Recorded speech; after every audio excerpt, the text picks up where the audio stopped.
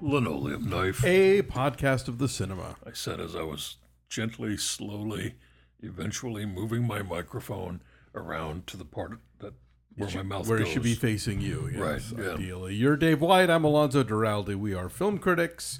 We are spouses. This is our program. Yeah. And we're back to review movies rather than just sit around and talk with a bunch of film critics. Yes. And by the way, if you're an Apple Podcast subscriber, for some reason that episode didn't go into your feed until like today. So you may be suddenly catching up on a couple of episodes. But yeah, but the conversation we had last week with Robert Abele and Justin Chang and Manola Dargis and Peter DeBruge, where we reviewed 2022 and looked back at the year in movies, went to all the different podcast places, Spotify and iHeartRadio and Who knows why these things whatever, happen. but not Apple. But I fixed it. It's now on Apple as well. You so Apple people thought you missed us for a week. if you missed that, You didn't. Apologies. Yeah. We got 5 movies to talk about. Mm-hmm. We talk about Ant-Man and the Wasp, Quantum Mania, but we're not going to talk about Evangeline Lilly's anti-vax wildness. Except that you just did. What I mean by that is we're not going to belabor it. No, She's wacky. it's just there. She's out here being wacky, and it's not my problem. Don't care. Don't care about what she's doing. Don't care about what she thinks. She's the Wasp. To me, she is simply the Wasp. Except not right now, because I haven't seen the film. No.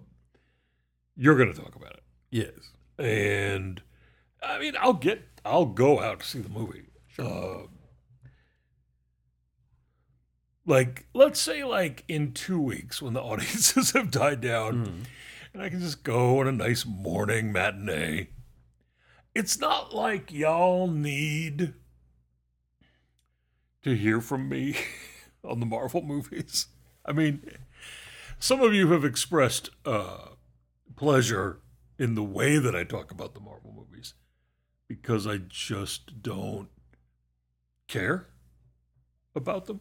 You enjoy them when you're watching them, and then I you do. forget everything about them. I'm not a person who's here to like just take a big dump on them. I enjoy them. But I do need you to help me remember what I was supposed to know going in. And I don't really watch any of the TV shows. So I know that's about to make my life even more confusing. Yeah. But I refuse to, like, there's only so many hours in the day. Did you ever catch up to the last Doctor Strange one? No. Okay. Should I? Well, it's just that's what one. if I did? Hang on. I have a great idea. I'll finally watch the Doctor Strange movie. I'll finally sit down with Disney Plus and watch Wakanda because now I can. I can do it on my couch and not have to deal with 3 painful hours in a movie theater seat. Right. And then I'll go to the movie theater to see Ant-Man because that's a short one. Yeah. And then I can just give y'all a 3-film definitive opinion Great. about them all. We'll all be very excited. I know everyone's going to be very excited about this. No, I only mentioned because I think the Doctor Strange one is sort of the first one that does kind of ish, at least a bit, rely on you having been keeping up with the TV shows. No. Yeah. No. So I am very busy with cinema, you see. And so this is not. you're very busy with cinema and MILF Manor. Not just MILF Manor, but for the love of dilfs. Dilfs. Yes, we're covering the whole waterfront on LKTV. Also X-rated NYC. Yes. That's Golden Age of television. Golden Age of television. Prestige television. Over on Patreon. So it's like, you want me to do what? Like, you want me to go see like 4 of these movies a year and watch all the TV shows? Is that supposed to be the entirety of my existence? It will not be. Well, it's not the entirety of mine. Yeah, but you have to devote more time to these things because of your other critical platforms. True. That you're on. True. And I see the amount of time you devote to it, and I think, nah. No. What else are we talking about this week, Dave? This week, we're also going to talk about the new film from Mia Hansen-Løve called One Fine Morning. I finally caught up to Banshees of Inisherin, a film that came out last fall, but that I didn't get a chance to see until just recently. We're going to talk about the new movie from Albacera. It's called Passive Fiction. Stoked. You watched and I didn't. To discuss this one with myself. Fool me once. And I'm sorry? I said, fool me once. No. We'll get to this. You just relax, all right? Mm-hmm. Knock at the Cabin. Yes. We're going to save Knock at the Cabin for the last part. Because we will talk about it up to a point. At which point we will say goodbye. Mm-hmm. End of podcast. And then we will say hello again. The podcast will not have really ended. Right. It will only have ended for the people who choose not to listen to the spoilers that we're going to deliver of Knock at the Cabin. And, why we're spoiling it for you. Yes. Because I can't discuss this film properly without telling you what happens. Everybody knows at this point that if it's a Shyamalan movie, there's going to be some twists. Yeah. I mean, I don't think there really was a twist in this one. Honestly. Well, but there's stuff that can be spoiled, which is what we're doing. Yes. So, I don't know. Let's just start with Quantum Mania. Sure. Because you have a really burning thing you have to say about it. It's fine. That's the one. Yeah. That's the burning thing. No, this one's getting kind of raked over the coals, and I think it has less to do with this movie than with a general fatigue with all things Marvel. Critical fatigue or audience fatigue? Critical, I think mainly, but I think maybe some audience. Not that we are not the audience as well. Sure. But we're the audience that people are tasked with. People are turning out to see it, so I think audience is still great, juiced up for this. Good for Ant-Man, and also the Wasp. Yes, I think critics are feeling a little like this ongoing series hasn't quite delivered since Infinity War happened. Like that was this sort of when you say this ongoing series, do you mean the series of Ant-Man stories? No. The Marvel Cinematic Universe of stories and products and lunchboxes. Exactly. But since I'm kidding. There are no lunchboxes. No one does that anymore. Since Infinity War, everything sort of feels like an afterthought. And I don't know that's entirely fair, although it definitely built to a crescendo and then ended, and then now it's sort of like, well, what do you got? Now what? What do you got next? So this is the third Ant-Man movie, the third one directed by Peyton Reed, and I liked it at least as much as the last one. I liked the first Ant-Man less than most people, but I thought the second one was fun in a like Dexter Riley kind of way. It had a very sort of goofy. See here, Riley. Exactly. See here, Riley. The Dexter Riley is the Kurt Russell character from a very goofy series of Disney live-action movies of the early 70s. Late 60s, early 70s. Yeah, The Strongest Man in the World. Now you see him, now you don't. The Computer Wore Tennis Shoes. Computer Wore Tennis Shoes. That was sort of the vibe that I was getting from the second Ant-Man movie in terms of how it dealt with science and technology. So this time around, we begin with Ant-Man, played by Paul Rudd. Everything's great. You know, he helped save the world, the universe, and defeat Thanos, and he's written a book, and everybody loves him, and everything's swell. The end. Well, now, of course, is when things get complicated.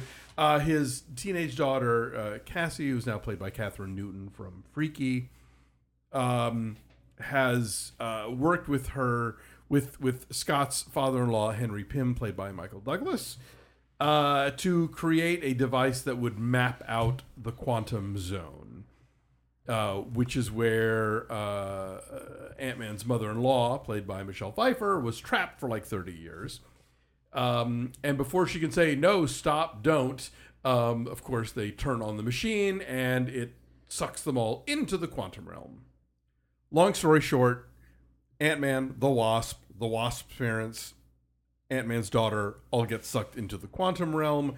The quantum realm looks like every 70s prog rock album cover and every 70s sci-fi paperback mixed together. Fun. Yeah, and that's fun. Right. And it's goofy and very trippy looking. I did not see this in 3D. I imagine if one can see it in 3D, it's probably pretty groovy. The bad guy turns out to be Kang the Conqueror. And again, if you haven't been watching the TV shows, you've never met Kang before, but he turned up in the Loki show. Who plays Kang? Jonathan Majors. Oh, I like him too. He's really good. Well, I'm excited to see this now. He makes for a good villain. And given that Paul Rudd's Ant-Man is arguably the goofiest member of the Avengers, to put him up have him be the first to go up against a very villainous villain in his first big screen outing is a cool combo of things. And then it's, fight, big ticking clock, doomsday averted thing. Yeah. But I was entertained. I thought it worked. I liked the rapport that Paul Rudd and Catherine Newton have. I like the fact that Michael Douglas and Michelle Pfeiffer are given things to do and are key to the plot, that they're not just sort of like the legacy casting. There is a cameo that I will not spoil, that I did not see coming, of someone who has not been in a Marvel movie before. It's if you like the kind of the silliness of the Ant-Man movies, I thought this one worked okay. If you are fed up with Marvel stuff, this is not going to be the one to win you back. That's kind of where we are with this. What are people mad about? That's always my favorite. I think people like the first half where it's all trippy and goofy, but then they lose interest once it kicks into plot gear, I guess. Okay, so the trippy and goofy stuff is in the first hour. Yes. And then the fight stuff is in the last hour. Yes. So I could leave after an hour. Well, and again, it would be okay. This is but then you'd be even more confused for the next 5 movies. Doesn't matter. I'm going to be confused anyway. I'm going to be confused when I walk into this one. Fine. These films have now become, for me, the equivalent of watching La Brea every week, where nothing makes sense to me, and I just go, I don't know, maybe they'll explain it explicitly along the way. I will say Kang is explained well enough here that even if you didn't watch Loki, you'll understand what he's about. All right. What does he do on Loki? Is he bi with Loki? Is it Loki bisexual? Loki is bisexual. They have not been a thing. Do he and Kang get bi together? Maybe not. Maybe in season 2, not in season 1. Who does Loki get by with? Anybody good? It's very complicated. There's a lot of multiple timelines going on. We don't have time to unpack that right now. There are, of course, if you're going to go to this movie and you're not Dave and leaving after the first hour, there's stuff. I'm not going to leave after the first hour. There's stuff in the closing credits to stick around for. Will I understand at all what the stuff in the closing credits is about? One of them, yes. The other There's one, more than one. the other one is contingent upon you having been watching Loki. Okay. What's the Loki? The Loki one is after. Yes. The end. Is the end. Okay, well then I don't have to stay for the end. Sure. End. All right, great. Because boy, if the last thing you show me in a Marvel movie is something that I have to go, what? You will anyway. To you or always do. Tom. Have you ever seen one that didn't make you go, what? No. Okay. Not even going all the way back. Well, you know what? The shawarma. Yes. That okay. didn't make me go, what? That delighted me. Yes. That delighted me. That was perfectly contextual. Yeah. And from that point on, nothing made any sense ever again. I did see the trailer for the next Guardians movie, which looks like it could be fun. Is that all you have to say about Ant-Man and the Wasp or Quantumania? Well, yeah. Going back to Evangeline Lilly, I don't know if this is tied in. Get your vaccine, y'all. Please do. Don't listen to people with no scientific backgrounds Yes. at all, please. That would be a good thing. She's barely in this movie. She's in the title, but she has the least to do of the main five What's that characters. about? I don't know. But I was just kind of surprised that like Michelle Pfeiffer gets more to do in this movie than Evangeline Lilly does. Also, Yeah. whoever styled her, Yes. like, it's not a great haircut. I don't know what the thought there was. And your hair too. No, look, and she didn't pick it. I'm sure these are other decisions being made. But at one point, I turned to Tom and I said, they have styled her so that her secret weapon, or that her superpower, is talking to the manager. Oh. It is not a good look for her. I don't know why they've done we'll that. find out. I'll be the judge of this. Okay, you come back and let me know. I'll make sure everyone knows what I think about this woman's appearance. Again, there's an entire hair department on these movies, and I'm sure they were like, "Here's what the Wasp is going to look like this time." You have no say. And everybody said, "Great." Yeah. Yeah. I finally saw the Banshees of Inisherin. Yes, you did. Last fall. A movie I saw in August. Right. And it opened when? Like September? Yeah. I think so, yeah. October. That was one of the movies that I watched before I was supposed to go to the Venice Film Festival. And then you got COVID. Thought it would be a fun idea to have COVID instead. Maybe Evangeline Lilly had COVID a lot during the shooting of Ant-Man and the Wasp. And that's why they had to shoot around her. I mean, she didn't get vaccinated. She didn't get vaccinated, so, you know. I couldn't... At least I assume she didn't get vaccinated since she's anti the vax. This is true. But, like, I don't know how that works on sets because, you know... I don't either. If you refuse to get... I'm sure they tested her every 20 minutes or something. Unless she did get vaccinated and then decided to tell everybody else not to. Like everyone who works at Fox News, maybe? Perhaps. Who maybe. knows? So, okay. I finally saw Banshees of Inisherin. Yes. And it is from Martin McDonagh, who made In Bruges. Mm-hmm. It also stars the stars of In Bruges. Yes. Brendan Gleeson and Colin Farrell. Mm-hmm.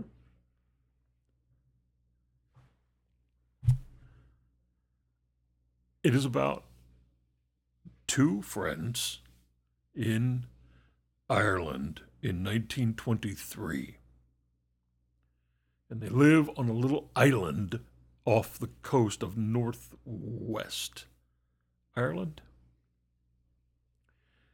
They are isolated on this little island. Not a lot going on in their it's a little village. Not much that happens. They're farmers. They break midday, 2 o'clock, to go to the pub. Work's done for the day. They get up before the sun. They do their farm work. 2 o'clock, day's done. They go to the pub. Brendan Gleeson brings his violin to the pub, plays tunes. Colin Farrell goes to the pub, has drinks. They go home to their respective houses. Brendan Gleeson has a lovely dog. Colin Farrell has a wonderful sister, played by Carrie Condon, Yes. who is a bright spot in this film. Mm-hmm. He also has a donkey. And he has a little donkey, a little miniature donkey. That's his pet. Meanwhile, there's a young man in the village named, oh God, I forget his name, played by Barry Keoghan. Yes. Yeah. And he, what's the right word for this kid? Dominic. Dominic is the character's name. What's the right word for this kid? If this were the South, somebody would say that boy ain't right. Okay, yes, you're right. That's if you were Hank Hill, you would look at him and you would say that boy ain't right. Not in a frightening way, Or an immoral way. or a moral way. Just everyone looks at him and says, "What's your deal?" Anyway. The film is about what happens on the day that Brendan Gleeson's character simply stops talking to Colin Farrell's character. And everyone jokes around with Colin Farrell and says, well, maybe he just doesn't like you anymore. And then it turns out that that's the reason. Brendan Gleeson doesn't like his best friend anymore and wants to cease all communication.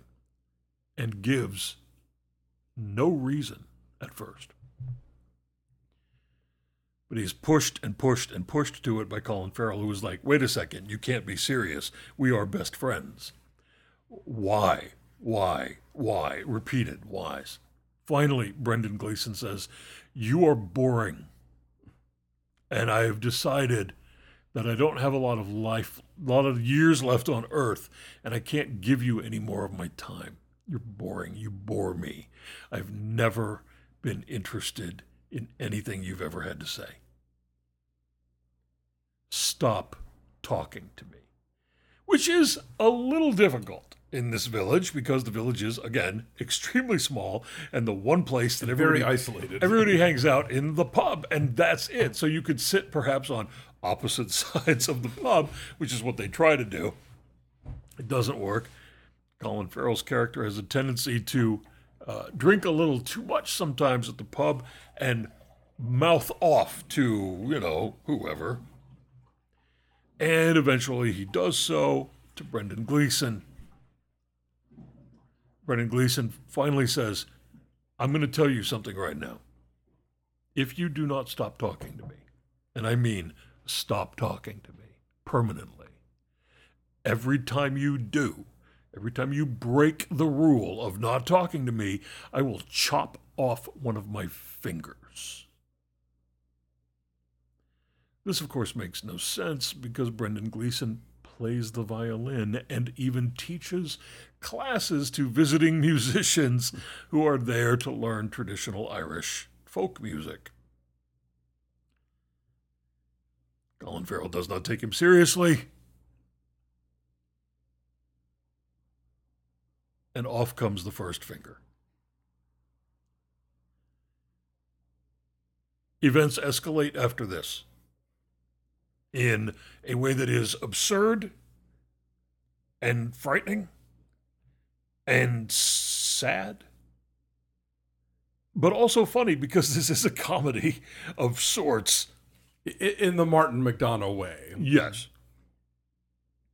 Now, if you saw In Bruges, you saw that Colin Farrell and Brendan Gleeson have really, really wonderful antagonistic screen chemistry with each other.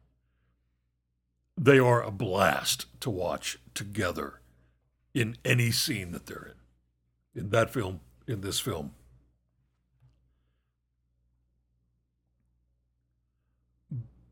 Beyond the subject of the dissolution of a friendship, which is, I think, a great subject for a film. Mm-hmm.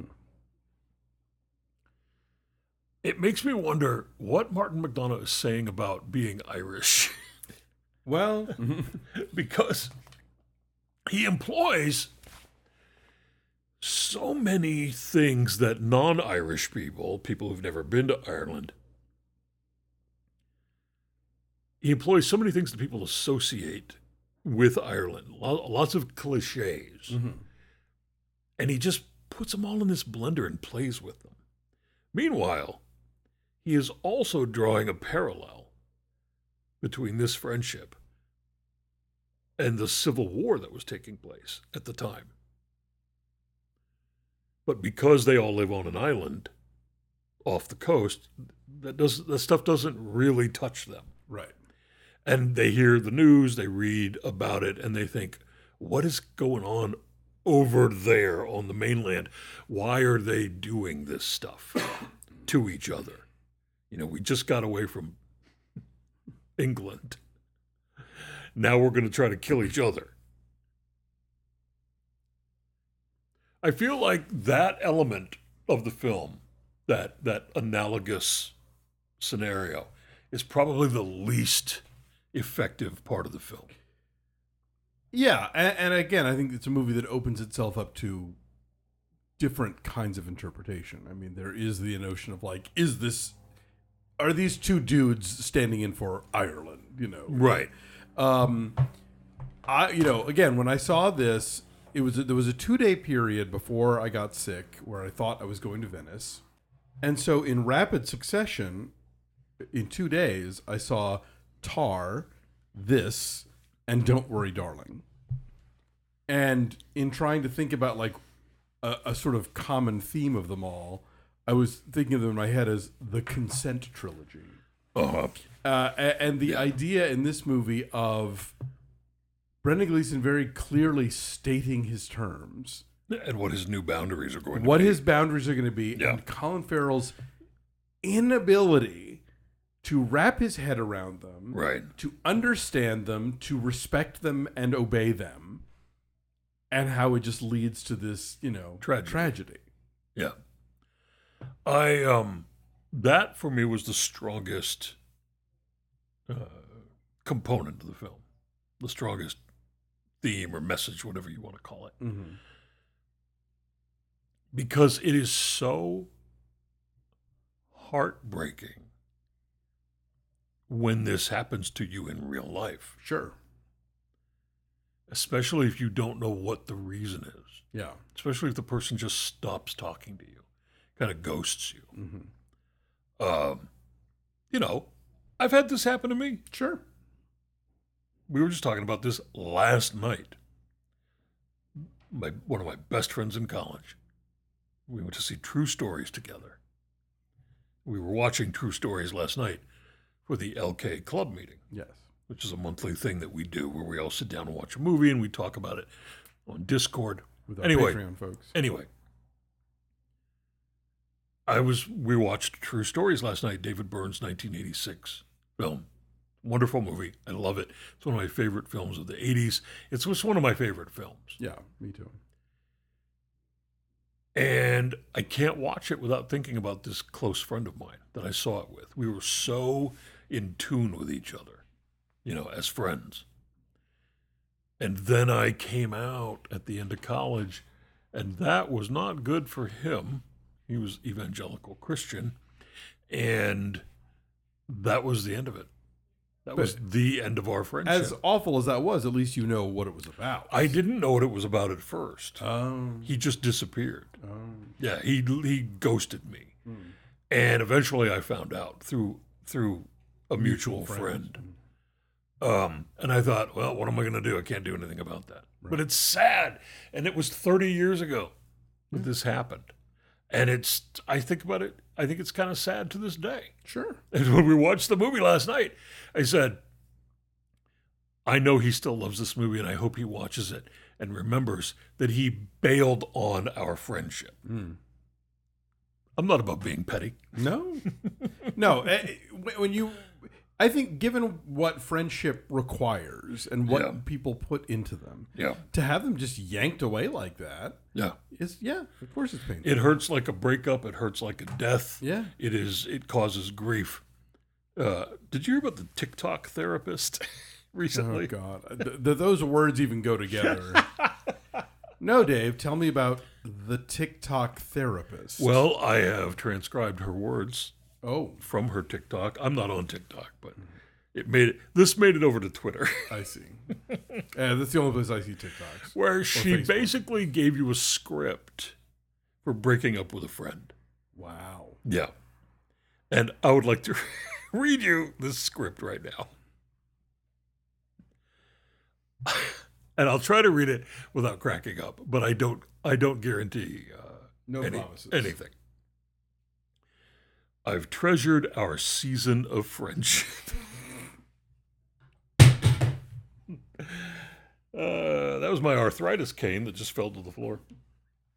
I've treasured our season of friendship, but we're moving in different directions in life. I don't have the capacity to invest in our friendship any longer. I get that it might be hard to understand, but I've been reevaluating many areas of my life recently, including my ability to be a good friend to you. I just want to be honest and upfront so I don't disappoint your expectations. I'm sorry if this feels painful and confusing. I wish you all love and success. See, Now, can if you Brendan imagine? Gleeson had just said all of that to Colin Farrell, none of this would have happened. Can you imagine if a person in your life came up to you and had like a little notepad, like that they'd written this down on, and they're like, Seasons of... Oh, brother. can you imagine any person that you felt very close to speaking to you as though they had been like composing a corporate memo? Best wishes Best wishes for your future endeavors. for your continued success. Ugh. warmest regards. Yeah. Is the TikTok therapist licensed? I don't know, but for a minute she became very popular Really? on the internet as someone to drag and Oh, dump on. well, yeah, sure. That I believe. Now, my favorite way of doing this, I'd say, has to be the second to last episode of the last season of Girls. Yeah, I knew that's where you were going where to say.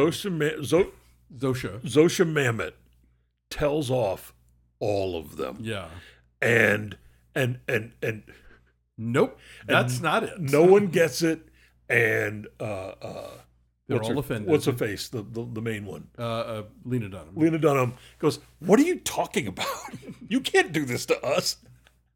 We're the best of friends." And Social Mamet goes, "No, we're not. Not anymore. We're all done. I say goodbye to all of you. See all those people in that other room in there? They're my new friends, and they're better than all of you." That was a great moment in television. It was insane, and I would never do that because I'm like a friend mafia. Like, I don't want Sure. to say goodbye to anybody. That episode really like punched me because I thought sometimes you might have to just tell people that nothing works anymore. Yeah. In your friendship. And that's at least, that's the opposite of ghosting. That's a like, here's my list of grievances. Not only is it the opposite of ghosting, it's the opposite of this little corporate sounding That too, nonsense yes. that the TikTok therapist. Yes. Carrie Condon, by the way, nominated for an Academy Award for this movie. I don't know if you know. In fact, all four of the leads. The whole cast. Yeah. Yeah. Gleason, Keoghan, Farrell, Condon, all of them. I got to say, Barry Keoghan's character is sort of especially heartbreaking because, more than anyone else in the film, he feels the most trapped Yeah. in his life circumstances. Yes. So I really like this. Maybe for the wrong reasons. Like, maybe I'm supposed to be thinking about how, the historical, analog to the Civil War. But it feels like even Martin McDonough doesn't care so much about No, that. I think it's about how men don't Yeah. know how to talk to each other a lot of times. Right. And Ever. talk. Yeah, and 100 years ago and now. certainly not about their feelings and their feelings about each other, you know. Right. Which we were just discussing recently while we were talking about the film Close.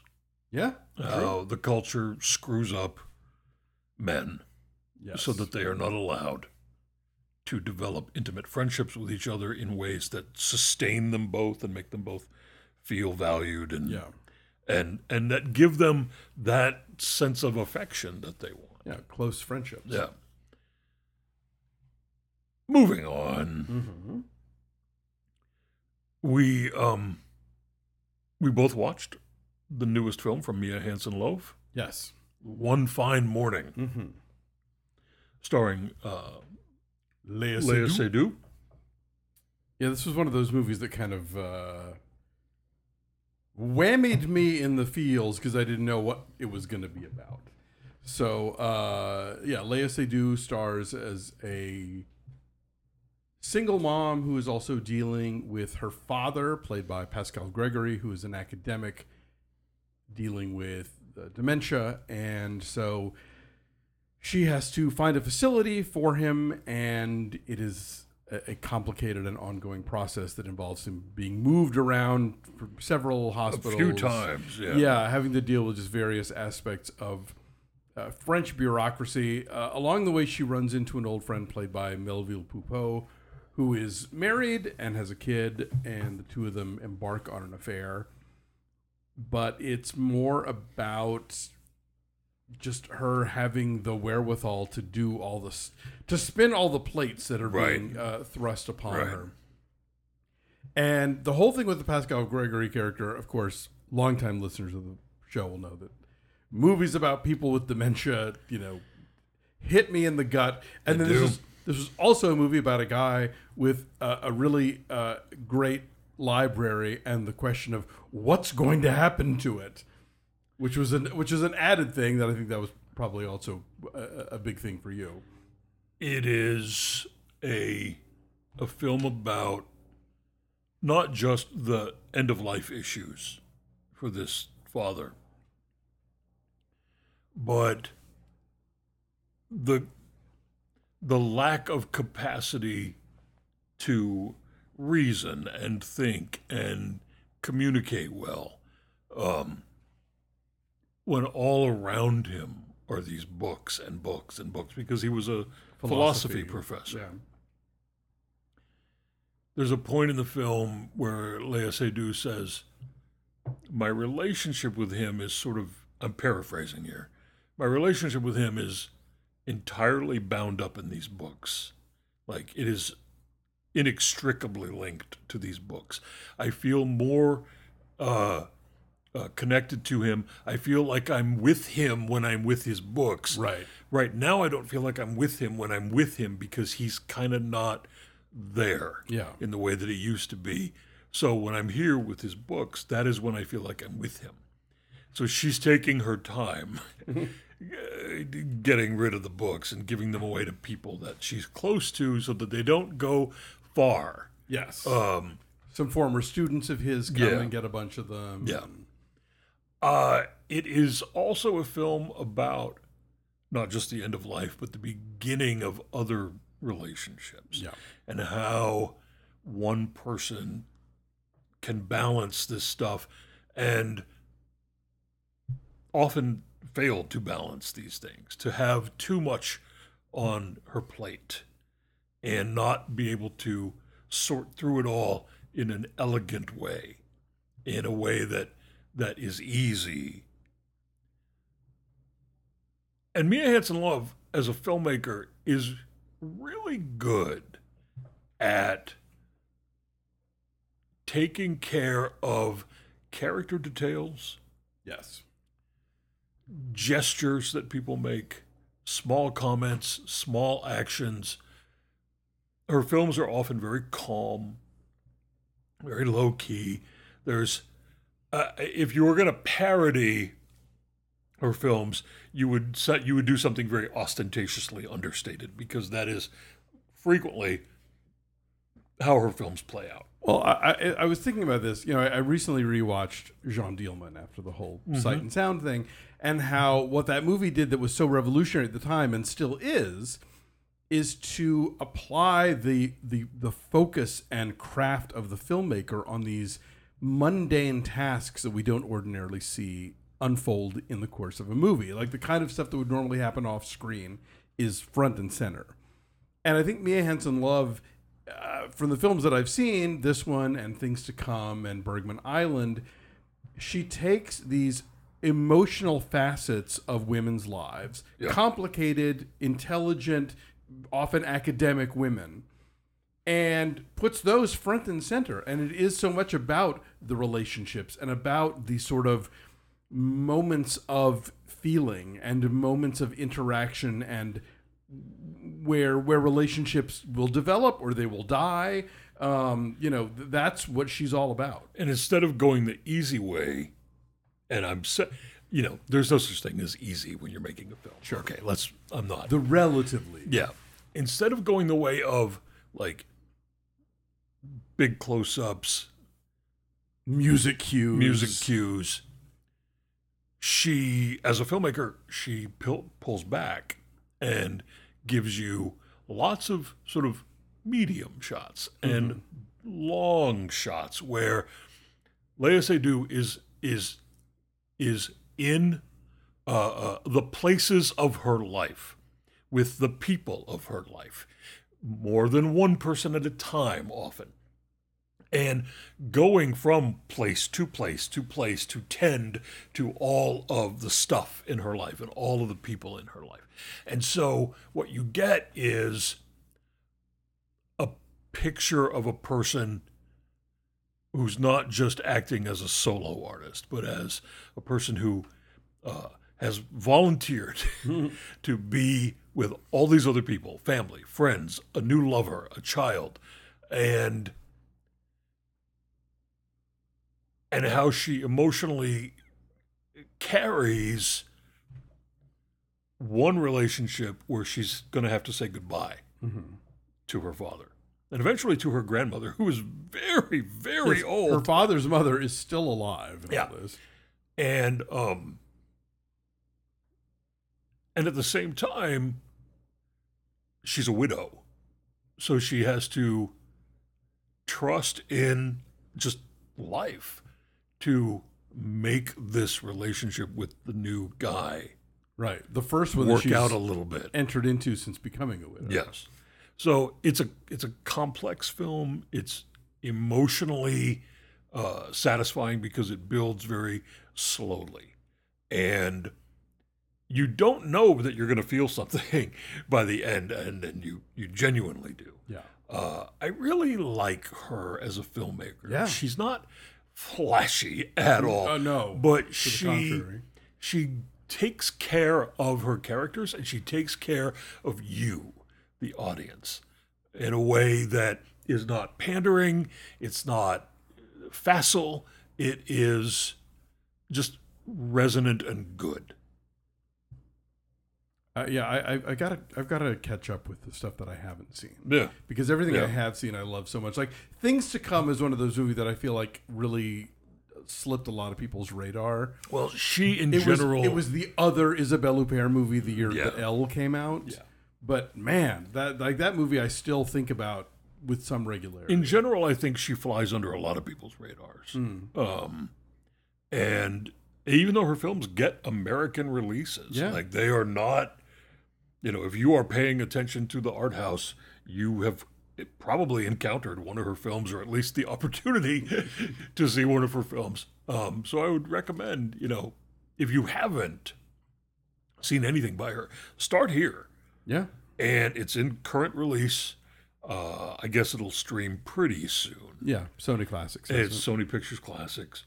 And so I like her so much, and I hope people do. It's a quiet movie. I hope people pay attention to. Yeah, she is. Put it on your list. She's emotionally honest. Yeah. So okay, the films of Albert Serra are, what's the right word? There is no good word. I was meant to review this film for the Wrap this month, Mm-hmm. and the review was killed Yes. in a situation where capital A art house is not really on anyone's menu over there anymore. So that is, who knows what's going to happen to me and my journalistic beat at that site. And there are plenty of films that show up at your local art house. For example, My Donkey, My Lover, and I. César Award winners. Crowd pleasers. They just happen to be subtitled. Albert Serra is not interested in pleasing any crowd. This is capital A art house. Yeah. This is work for it art house. In other words, y'all have been listening to this podcast enough times. This is my peanut butter and jelly. This is my favorite thing. You may recall during the first part of 2020, when theaters were closed, his film that came out in 2020 called Liberté. And it was a series of nighttime vignettes of people having increasingly wild sex. You're making it sound far more appealing. When Dave says wild, he just means grimly. Okay, sure, fine. He's a Catalan filmmaker. He's made several movies. And Pacifiction is his latest. It stars French actor Benoît Magimel and features French-Spanish actor Sergi Lopez. Oh. In a role where he barely speaks, but then most of the people in this film are barely speaking. So here's a little historical backdrop. In the 60s and 70s, 80s, into the 90s, France conducted nuclear tests in French Polynesia. And they lied about it. They kept it secret. They covered it up. And it caused, great suffering. That's the historical backdrop. Right. This film is set now. It is on the island of Tahiti. And Benoît Magimel is the High Commissioner of the Republic, French government official.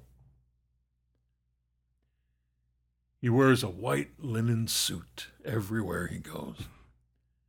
And he talks to the mayor. He talks to the officials of the island.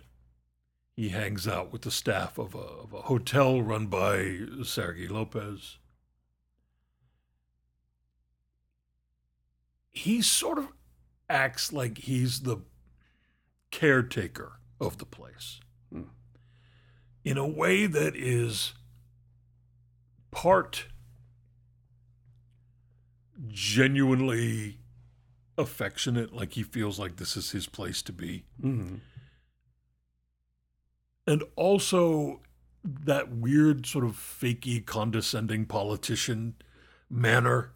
The colonizing kind? Yeah, but put a pin in the word colonization just for a moment. Just in general, the way that... Yeah. So he, moves among the people of the community in a very light touch sort of way. Mm-hmm. He begins to hear rumors that the French government is going to resume nuclear tests. And I think he's as angry about that for the reasons any reasonable person would be angry about that. I think he's also angry about it because no one told him. Why wasn't I informed? This is a 3-hour film about people gliding through a space that has long since been colonized, and everybody in that space has a role to play. It is not a film about the anger of the colonized. It is not a film that has a great message about colonization. Mm-hmm. It is a film that is simply set in a place that is still under the control of France. Mm-hmm. And as such, people are just sort of living their lives in that context. Mm. There is one moment in the film where he does meet with some local people who are quite angry about the possibility of the testing starting up again. Right. And they threaten him with resistance. That they say if they don't watch out, they'll be violent. Mm-hmm. But that's about it in this whole scenario. Meanwhile, some French Marines show up. French naval military people show up, including an admiral who is kind of more interested in partying. There is an American who shows up and is just sort of spying on Benoit Magimel. There's a Portuguese official who shows up and gets nonsense drunk and has to be taken care of by one of the women who works at the hotel. She's a figure in the film who she too sort of floats between person to person. Character's name is Shana, played by first-time actor Pawa Mahagafanau. She is trans, and that's not a storyline. Mm-hmm. What is her story is that she is another observer. This is a film of people observing each other, looking at each other, sometimes talking, although there's not a lot of dialogue. She's a caretaker for not just the Benoit Magimel character, but for the Portuguese man who is sort of mysteriously there. Mm-hmm. She goes with Benoit Magimel on small trips to talk to other people in the local population. She acts almost in a way as his assistant, although she works for the hotel. There is a languorous quality to this film. I'm getting a Stars at Noon feel from this description. Well, it's funny that you say that because, the films of Claire Denis are very frequently about post-colonial environments. Sure. And Stars at Noon is one of them. Beau Travail is one of them. White Material. For Claire Denis, though, there's a much more, I think, pointed reason for her stories to be this way. I think Sarah is interested more in capturing a mood, and here the mood is sort of simmering suspicion, tension between people, tension between governments, people who want things to remain exactly the same. Mm-hmm. For the tourist trade, Sergei Lopez's hotel, fully staffed, by local people who are nearly naked most of the time. And, who famously gave that image to the world? Paul Gauguin. Right. And that is the Western idea of what the South Pacific is supposed to be. Right? Exactly. So what you get here is a film about something bad that might be about to happen. But no one knows exactly if it's going to happen, what they should do about it, and if they should do anything about it. I was never bored, even though we move from scene to scene and people are not always having fully fleshed out conversations. My understanding of the film is that Albert Serra created a visual script first and then spoke dialogue to the actors through earpieces. In the moment? Yeah. Okay. Which is a process that I find fascinating. And I am swept up in the hypnotic qualities of his filmmaking. I wouldn't call it slow cinema in the way that maybe we've come to understand that. Like in the way that Satan Tango is? Yeah, but I would call it the kind of movie that you want to sort of immerse yourself in, pay attention to, let it take the 3 hours that it takes to give you what it's going to give you. You will be rewarded by his sense of space and his visual communication. A thing that I found sort of amusing here is how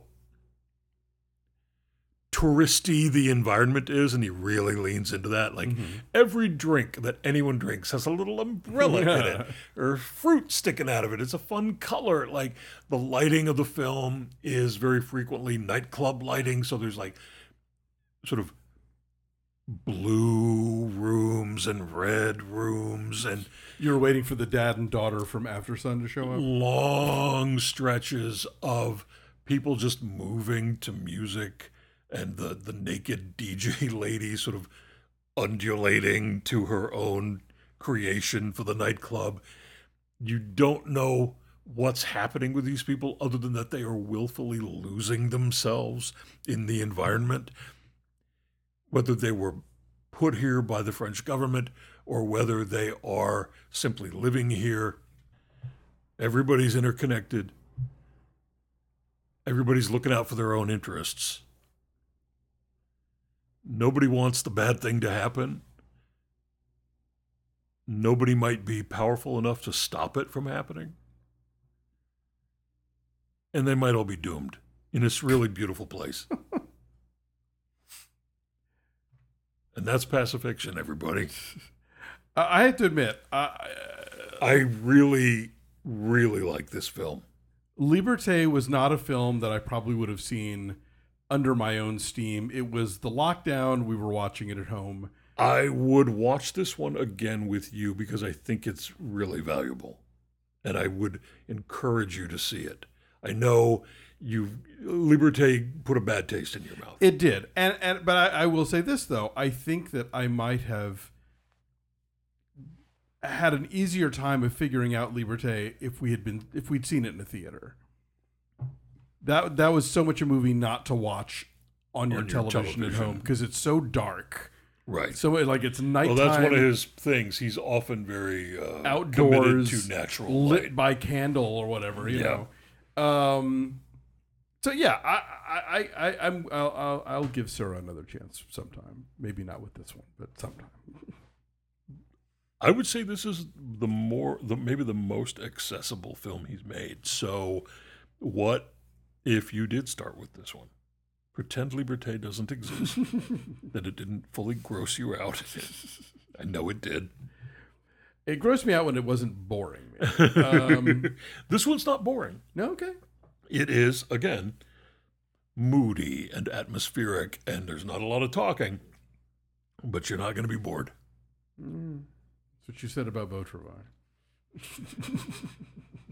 You know what, husband? You shut up about Beau Travail forever. Oh, yeah. Forever. That's going to happen. Because you're wrong. Mm-hmm. You're wrong. Sure. That's fine. Knock at the cabin. Are we at Knock at the Cabin? We're at Knock at the Cabin. Knock at the Cabin. Okay, y'all. As we said at the beginning of the show, we're going to talk about Knock at the Cabin very briefly. In a non-spoilery way. And then for those of you who don't want to hear what happens, we're going to say goodbye. Are we going to do letters before No, we're going to do anything, or letters before after. spoilers? We're going to do letters after. Oh, so people... Say goodbye. So the people who want to hear letters have to hear the spoilers? Yeah, that's the price of admission. Oh, wow. Yeah. You're a tough customer. Yeah. I mean, hang on. I think Gary Cotty just left the room Uh-huh. because he doesn't want to hear spoilers. Is that correct, Gary Cotty? Or maybe he just left the room. He can't hear anymore. I guess he put headphones on. Okay. Maybe he's like, oh, God, they're talking about Beau Travail again. I can't with this. And now you know friend and neighbor Gary Cotty is here listening to this podcast That's as we right. record it. Tell everybody what happens in Knock at the Cabin. Ooh, okay, sure. So there's this gay couple that are vacationing at a cabin in the woods, and really, have we learned nothing from the cinema? Don't go to a cabin in the woods. Never ever, go to a cabin in the ever, woods. ever. No good will come of it. They are played by Jonathan Groff and Ben Aldridge. They have an adorable daughter, played by Kristen Cui. And who should show up but Dave Bautista? And Dave Bautista starts chatting up the daughter and then comes into the house and is like, oh, hey, guess what? My three friends and I, who are all here carrying these really bizarre-looking Weapons. handcrafted weapons, Yeah. we've had these visions, see?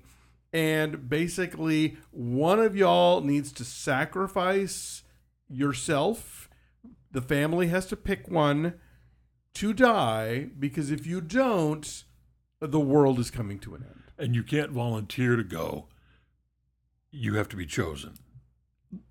No. No. You can't kill yourself. You can't kill yourself. You have to be killed by someone in the family. Yes, one of the other ones has to do it. Yes. And they're like, no. We're not doing that. And then terrible stuff starts happening. So give a quick yes or no. Do you like it? Do you not like it? And why, without spoiling it. And then I'll do the same, and then we'll say goodbye to people who don't want to hear. I don't like it because I think it flirts with ambiguity, and I think as an ambiguous premise could have some genuine interest. But M. Night Shyamalan is not particularly interested in ambiguity. He wants you to know exactly why and how and who and when. And the more this movie digs into its own tropes, the more it raises questions that it cannot begin to answer. Refuses to answer. Yeah, that refuses to answer, Yeah. and comes off just sort of ridiculous, I think, in a lot of ways. And then really doesn't deal with the fact that you have gay dads on one side and apocalyptic visionaries who claim that they're not homophobes, but it just happens that this is the family that they all saw in their visions that has to do this thing. And also doesn't really delve very deeply into the idea of, well, it basically comes down to a choice of either these people are nuts or they're right. Yeah. That's it. Those Yeah. are the choices on the table. Yeah. And the movie has to pick one, and the one it picks, you're like, okay. When it picks that side, you are left. You are given to even more questions Exactly. that are never answered satisfactorily. No. Yeah. So yeah, not down. Did not enjoy. But I have questions. Yes. And we can only discuss those questions In the spoiler part. In the spoiler part. I know. So, You said that you've been kicking this around, which I'm I have fascinated to hear about. I Because have been kicking this around. I pretty much flushed it out of my brain because I had other things to deal with. All right, y'all. You don't want spoilers? Here's where we say goodbye. You finish watching the movie, You can come back for this last part. Listen to the great letters that people have sent us. You can listen to us talk about the questions that we have about this film. Yes. Or at least the questions that I have. That you about this film. have. Everybody ready? 3, 2, 1. Goodbye. Here come the spoilers and the spoiler discussion. Okay. All right. So yeah, so after the first refusal, one of the on four, the part of the family. on the part of the family, They refuse to participate. yes, Yeah. one of the four kills himself, and One of the four visionaries. one of the four, yeah. And Dave Bautista turns the TV on, and indeed, horrible things are happening around the world. There's tsunamis, there's a plague, there's... Planes are going to start falling from the sky. That comes later. It does. Yeah.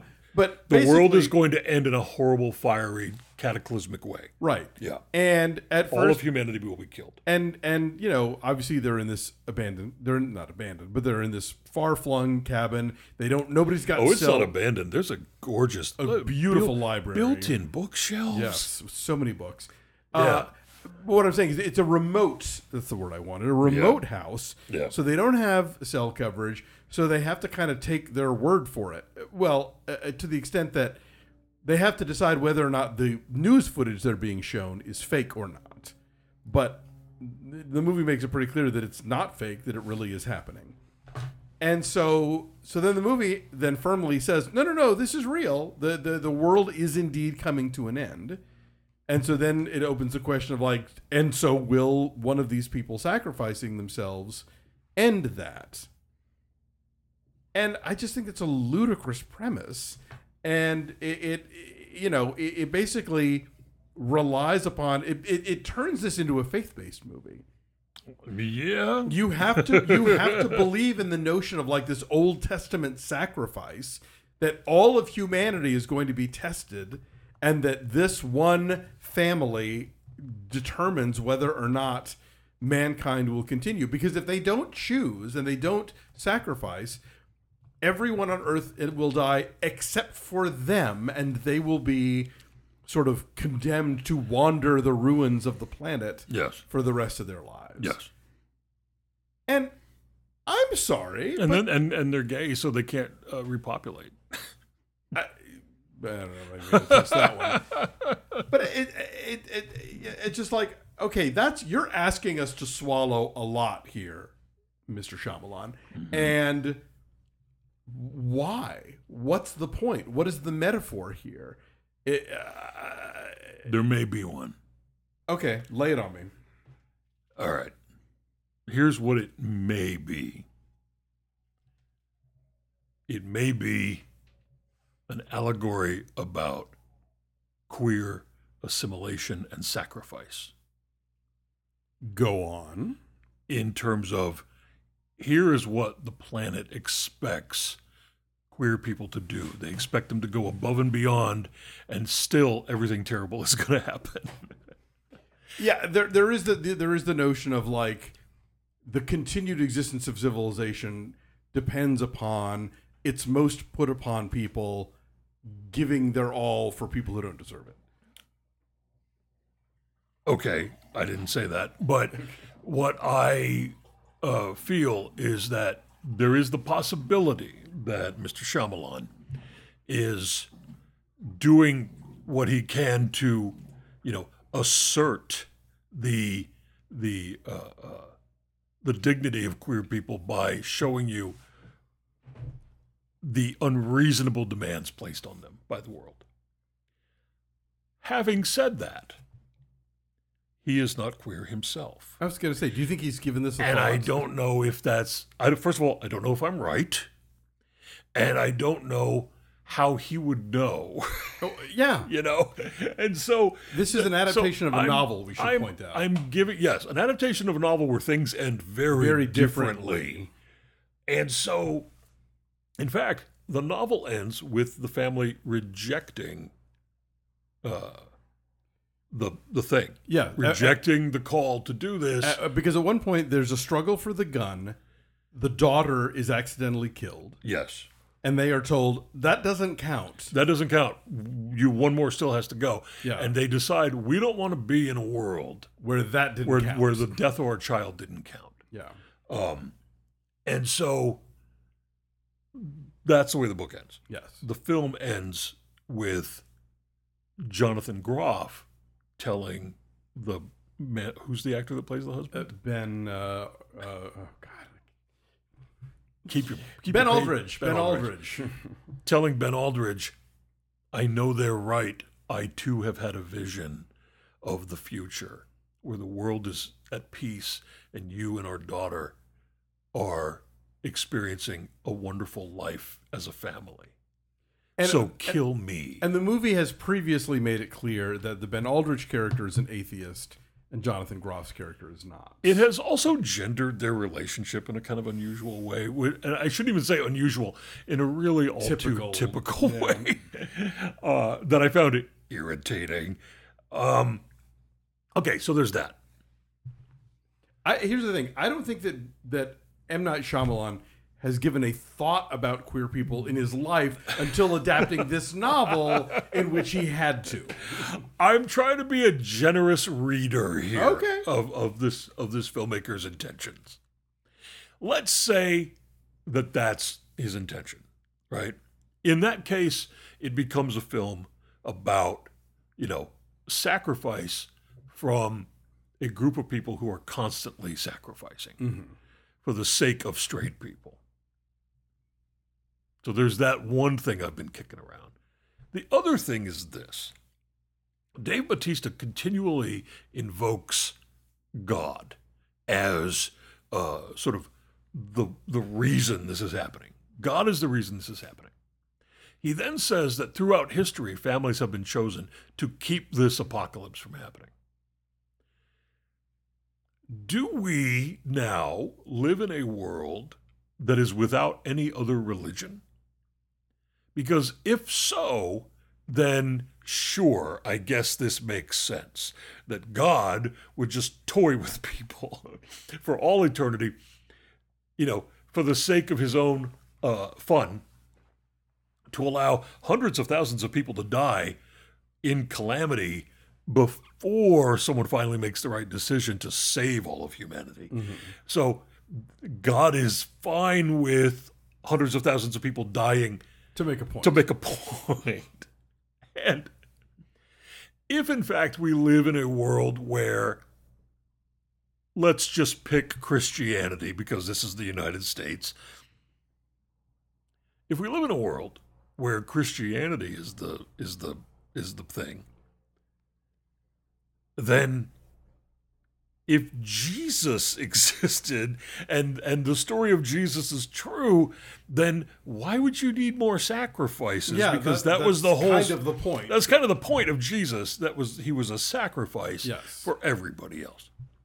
So that didn't make any sense, and the film has no interest in going down that road and exploring any of that. Furthermore, finally, let's say you and I are the couple in the cabin, and we have a little daughter. My question is, let's just say it's all true, right? And that neither one of us is an atheist. Neither one of us, is fighting them on the truth of their story. What's in it for me? I'm supposed to save humanity. Yeah.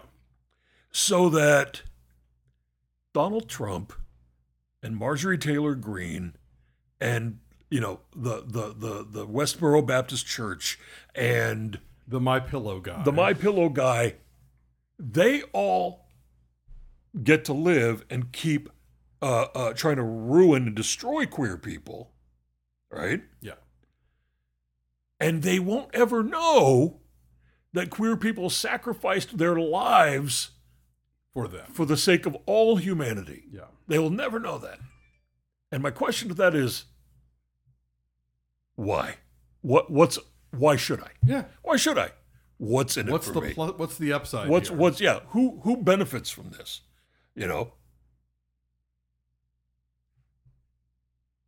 Having said all of this, the cinematography is great. It looks great. It's very tense and very exciting. And it's freaky when you start seeing planes fall out of the sky, because that's a phobia of mine. And I can't say I hate this movie. I can say that I think it is a giant mess of a story. I admire the camera work. I think there's a really great cast here. Groff and Aldridge are good. Bautista, Rupert Grint, Nikki Amuka Bird, and Abby Quinn. Young Kristen Cui is really terrific as a child performer. She absolutely is. But yeah, this movie is nonsense. And for me, the more you start unraveling it, the more nonsensical it becomes. And admittedly, at some level, I hate. We're going to be talking next week about Jesus Revolution, which is an upcoming film about a historical moment in the sort of American evangelical movement. Yeah, and it's spoiler, it is better than a lot of other faith-based movies. And I was thinking about why, and it's because it is about a thing that's taking place within the church, and that everybody in the film, with a few exceptions, buys into because it's taking place in the church. Yeah. With the exception of like a handful of drug addicts and a Satanist, everybody in the movie is somehow already affiliated. A really sexy Satanist too, which how are you going to deny that? But the thing is, because it's not dealing with non-believers, right? It avoids the minefield of stupidity that so many faith-based movies get into. And this movie, as an atheist, I feel like is constantly kicking sand in my face. Because there's an undercurrent of told ya. Kind of, yeah, for sure. So that's it. I don't know what to tell you. Should you go see Cabin in the Woods? I don't know. Knock at the Cabin. Knock at the Cabin, Cabin in the Woods. Cabin in the Woods is a much better log movie. cabin. Artificially flavored maple syrup. There's a noise. There's a noise going on. What is that noise? I hear the bloop. Whose phone is that? Maybe it's Gary's phone. Is it Gary's phone? Oh, I see it right there. Yeah. Oh well. Calm I down. can't fix it. All right, we have some letters. We have three letters. KD says, "Hi friends, I loved the Year in Review episode as usual, but I was motivated to write to defend us movie lovers who do not seek out theaters. A few of the statements in the last episode felt a bit judgy." Oh, sorry. Alonzo. Oh, sure, pin it on me. It was you. Just because you remained mum for most of that episode. I was fairly mum. I like to let the guests talk on the Year in Review episode. I just somebody's got to throw some questions out. So here's why my husband and I, in a middle America city with a relatively decent art house, don't go to the movies. Number one, we watch a lot of movies. In 2022, we watched over 200 films. Ooh. We can't leave our house that often. Fair, I get it. Number two, movie tickets are expensive. Also true. Let's say we watched a quarter of those in the theater at $20 a pop. That's on the cheap end. That's $1,000. Yeah. We spend about $50 a month on our various streamers, which works out to less than $3 a movie, and TV shows are free in that math. Number three, movie theaters are not that great. Also, it feels like the majority of our recent past 5 years theater experiences have been badly projected with obnoxious patrons and featured noise distractions that don't exist in our house. Number four, we are good movie watchers. Not to brag, but we have good movie watching habits. Proper TV settings, the lights are off, the phones are away, we are focused. At this point, theater experiences are more distracting. I can see that. 5, we live in the middle of the country. Even with a pretty good local art cinema, which we really do want to support, we were members before the pandemic, a lot of what we want to see just doesn't make it here. So yes, that's my defensive explanation about why we are out here actively disappointing Manola. We're not lazy. Sorry, we love you, Manola, and Peter, and Robert, and Justin. Thank you for always helping to build our watch list. We're very excited to see No Bears. Oh, good. Yeah. You know what? Everything you're saying is true. Yeah, no, totally. And if we sounded scoldy, I apologize. That was not our intent. I would scold some of my friends in this specific city, for not supporting the art house like I wish they would. Sure. But These are the people who ask you about movies you've seen, and when you tell them, they're like, no, we mean... right, yeah, friends who go like, what have you seen lately? And I start telling them, and they're like, no, not those kinds of movies. I'm like, well, that's what I'm talking about today. So beat it if you don't want to have this conversation. And now I have two letters that go back in time just a little bit. One of them is from listener Josh, who messaged me on Instagram. Hang on. Yes. So Josh talked to me a couple weeks on Instagram. He said, forgive me for not sending a proper letter, but I was very late listening to this week's episode, and I couldn't remember the email address. linoleumpodcast@gmail.com. In regards to the movie You People, I feel I have to say that I did not think it was very good. It wasn't the worst, but it just wasn't very good. Guess Who with Bernie Mac and Ashton Kutcher was better. Ouch. And Guess Who's Coming to Dinner with the always impressive Katharine Hepburn and Spencer Tracy was better than both of them. These are simply my thoughts as a black man who is in a long-term relationship with a white woman. Obviously, I do not speak for all black people, but considering the subject matter, I feel I have a pretty good view on this topic. My biggest issue with the film is that Lauren London's character never once calls out her father on his crap. He's not wrong about that. No. She kind of lets it unfold, and she lets Neil Long kind of deliver that stuff to him.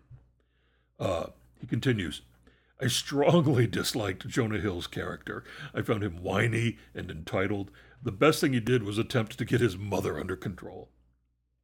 Eddie Murphy's character was allowed to be horrible and bigoted for the entire time, and Lauren London's character never says a thing to him about it.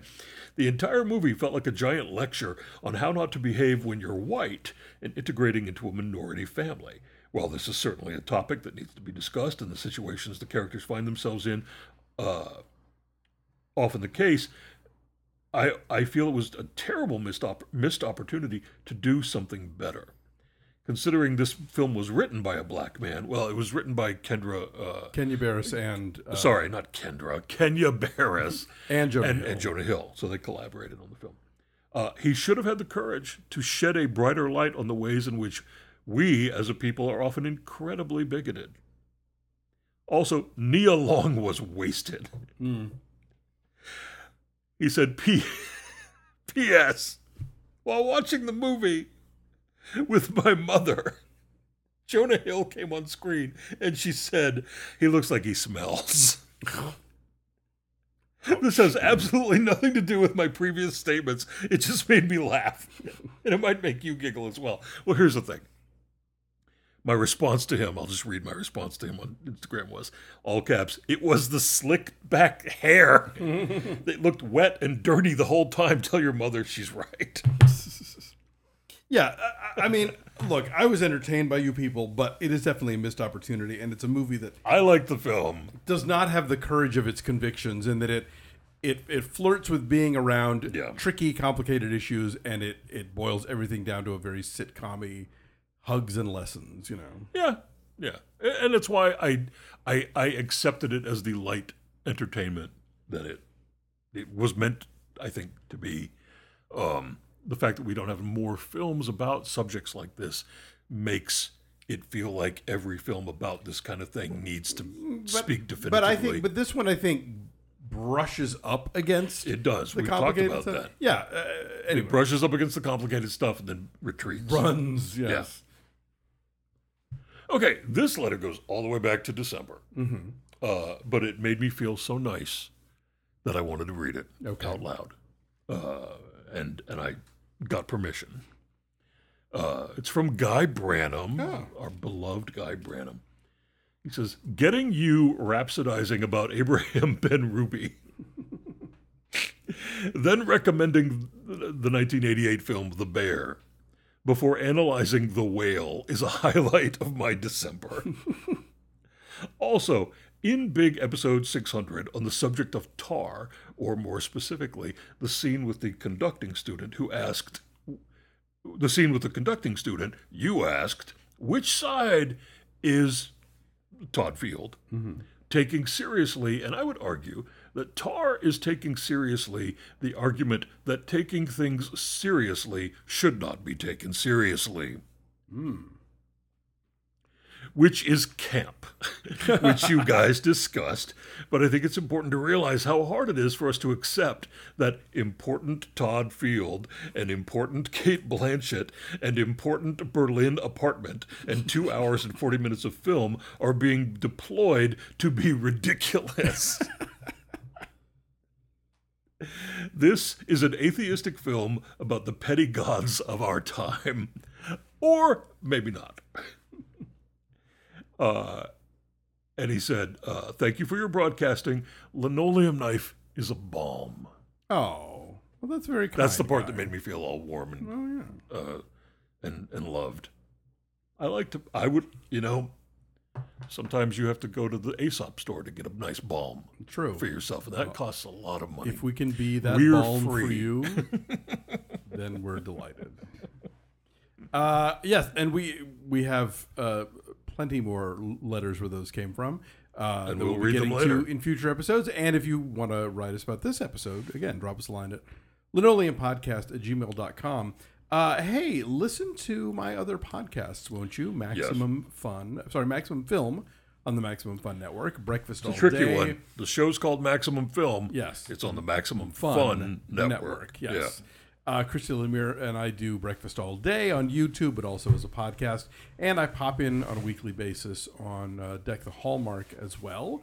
You can subscribe to this show, of course, at Apple Podcasts. Leave us a 5-star review there. We'll read it on the air. You can also leave us positive feedback in the many places that we stream, including Stitcher Radio, TheLounge.com, iHeartRadio, Spotify, Castbox, Podbean, etc., etc.